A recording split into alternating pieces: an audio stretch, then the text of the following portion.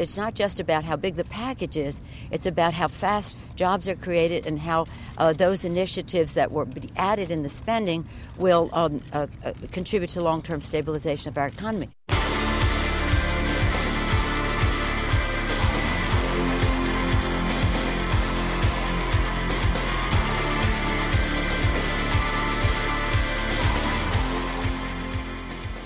Hi, and welcome to NPR's Planet Money. I'm David Kestenbaum in Washington, D.C. And in New York, I'm Laura Conaway. It's Friday, January 23rd.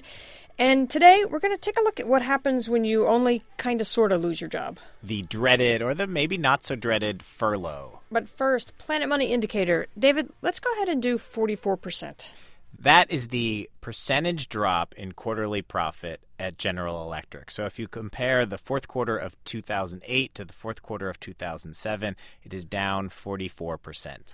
And GE really is just leading this parade of bad numbers. It's earnings season, and really you should not be surprised that corporations' reports are coming in bad. They're awful, really, and they're so bad that they're taking the stock market with it.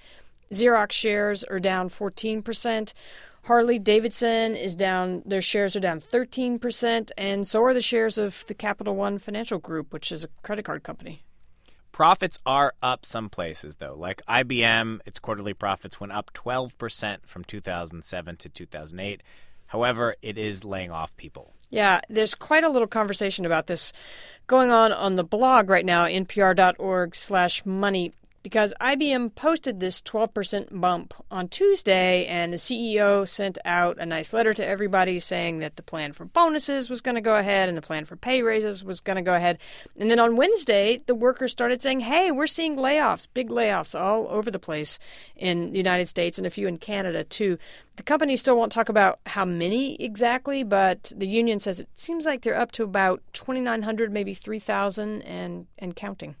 And Microsoft says it's laying off a bunch of people, or it says maybe 5,000 layoffs coming in the next year or so. Yeah, they started with something like 1,400 people on Thursday, including at least one Planet Money listener, this guy Noel Patterson, who's actually been on our show before. He talked to us about driving around the back roads of Washington State and buying things for cheap off Craigslist, and he was one of the people who got the axe.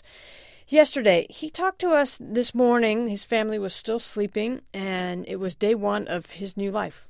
Last night when I told them that, Daddy got laid off, and I explained what that meant, and they kind of were taken aback, and then they started saying what I could do now, and my youngest son thought it'd be really great for me to work very close, and so he said, well, you could work like where you could walk to, like that hair salon right down the block.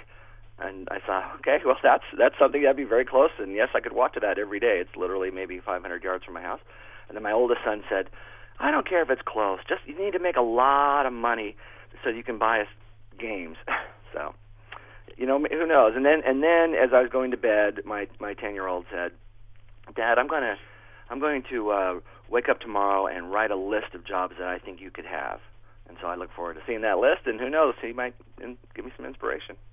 David, of the laid-off people we talked to, Noel Patterson, I have to say, he sounds pretty upbeat. Because if you've ever been laid off, you really don't need us to tell you that it's lousy. Right, and we've been talking about a lot of the ways that companies have been trying to avoid actually firing people, cutting retirement benefits, cutting off coffee service, and this other alternative to firing people, which is that you just ask people to work fewer hours. So this is the idea of a furlough. It's basically unpaid time off. So we have our very own Caitlin Kenny here, who's been talking to people who have actually been furloughed. Hi, Caitlin. Hi, David. So what'd you find? Well, we talked to a bunch of people. Some people work for small companies, other people who work for big companies. One of the people I talked to was Elizabeth Call. She's a librarian. She works at the Brooklyn Historic Society. And she just found out this month that she's now going to be working 4 days a week instead of 5. It's supposed to be only temporary. It's supposed to last till June. And she's not really sure how it's going to affect her paycheck yet. But for the moment, she's kind of okay with it.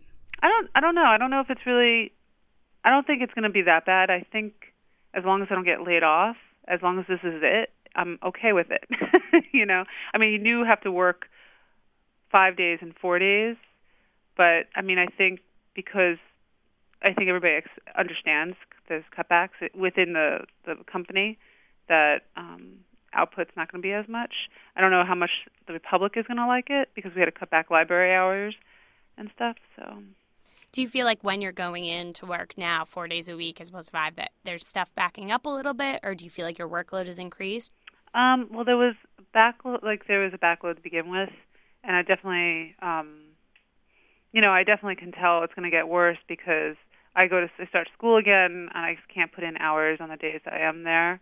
So it's kind of like become a strictly 9 to 5, 4 days a week. So of course, it's going to start piling up, and it's only been a couple 2 weeks now. So it's really hard to gauge.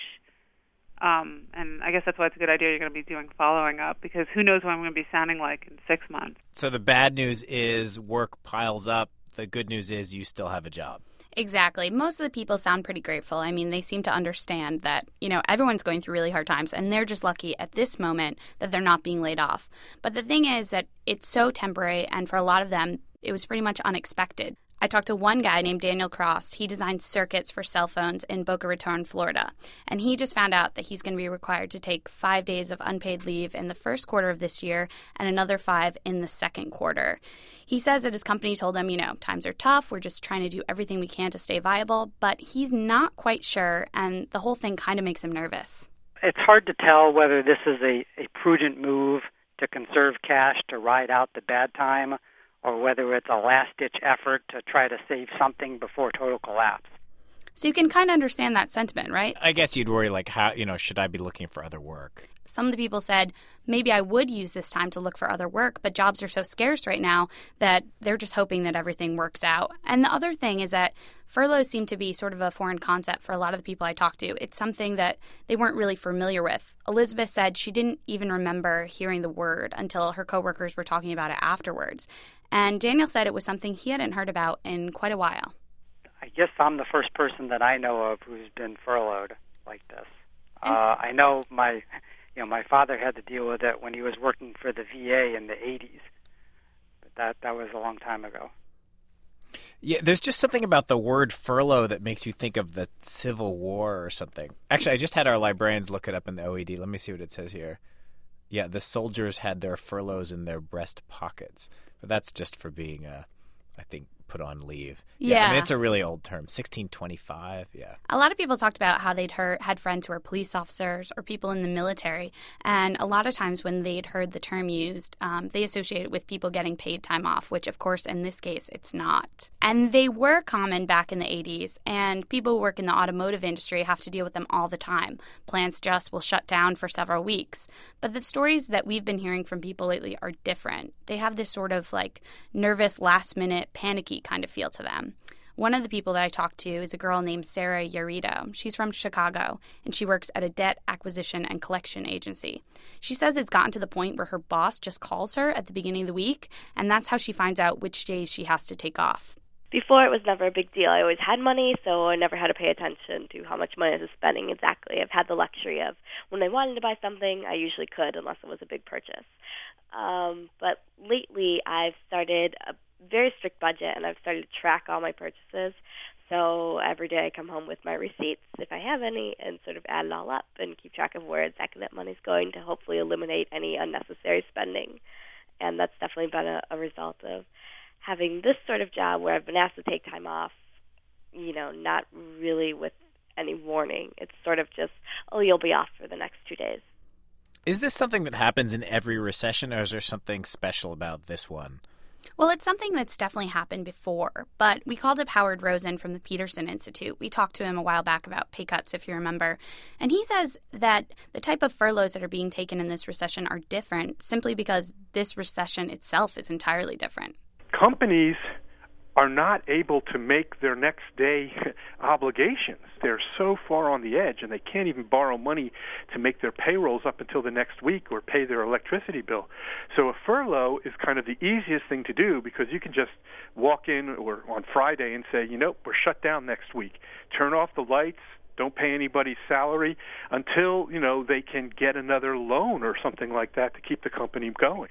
I see, right. It's different because there's a credit crisis, really. That's a big part of it. Right. It's like they're just saying, oh, my God, we can't pay our bills tomorrow. What are we going to do? And then they just say, hey, we'll shut down the office for a week. That'll save us money. Right. A furlough is different from a pay cut, though, because a pay cut literally means your salary is reduced. Your annual salary is reduced. Here it's like you still, in theory, have the same annual salary. It's just right now we're going to have to ask you to work fewer hours. Right, exactly. And that was one of the big things that when I talked to Howard Rosen, he said that a furlough is different because it's temporary. And that, in a lot of cases, makes it much better than a pay cut. In some sense, I would say a furlough, not that any of these things are good, but a furlough is better than a pay cut. Because you can take a pay cut and the company can then decide, well, this is where we're going to just keep things. Where if you take a furlough, now there's always the possibility that they could lay you off during the furlough. But if you end up going back, you go back at your previous wage and, benefits and all those kinds of things. Where if you take a pay cut, it's very possible that could be permanent. So, and there, let me say, we have very, very weak worker protection in this economy. And what I mean by that specifically is, unions represent less than 10% of the non-government private employment. And so the vast majority of people aren't covered by any kind of agreement or any kind of arrangement with their employers, formal arrangements. And so then that allows the employer to really virtually do anything he or she wants to do without any, having to fit any kind of laws or anything like that. So the flexibility is in the hand of the employer, and the vulnerability is in the hands of the worker.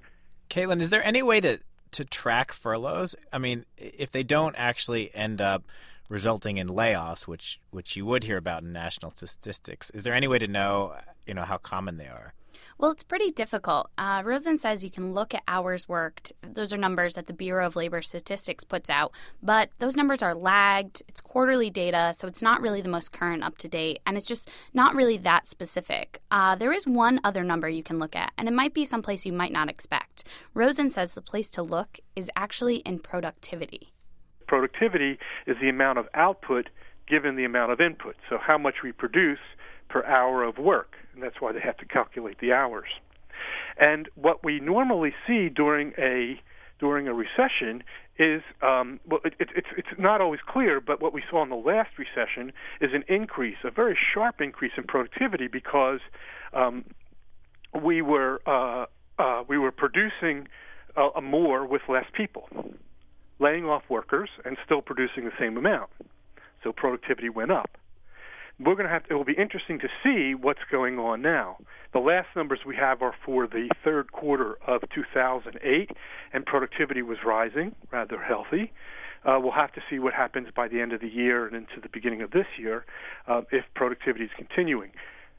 Again, a key thing to look at is as we get out of this recession, what happens to productivity then? Does output grow faster than the number of workers we bring in?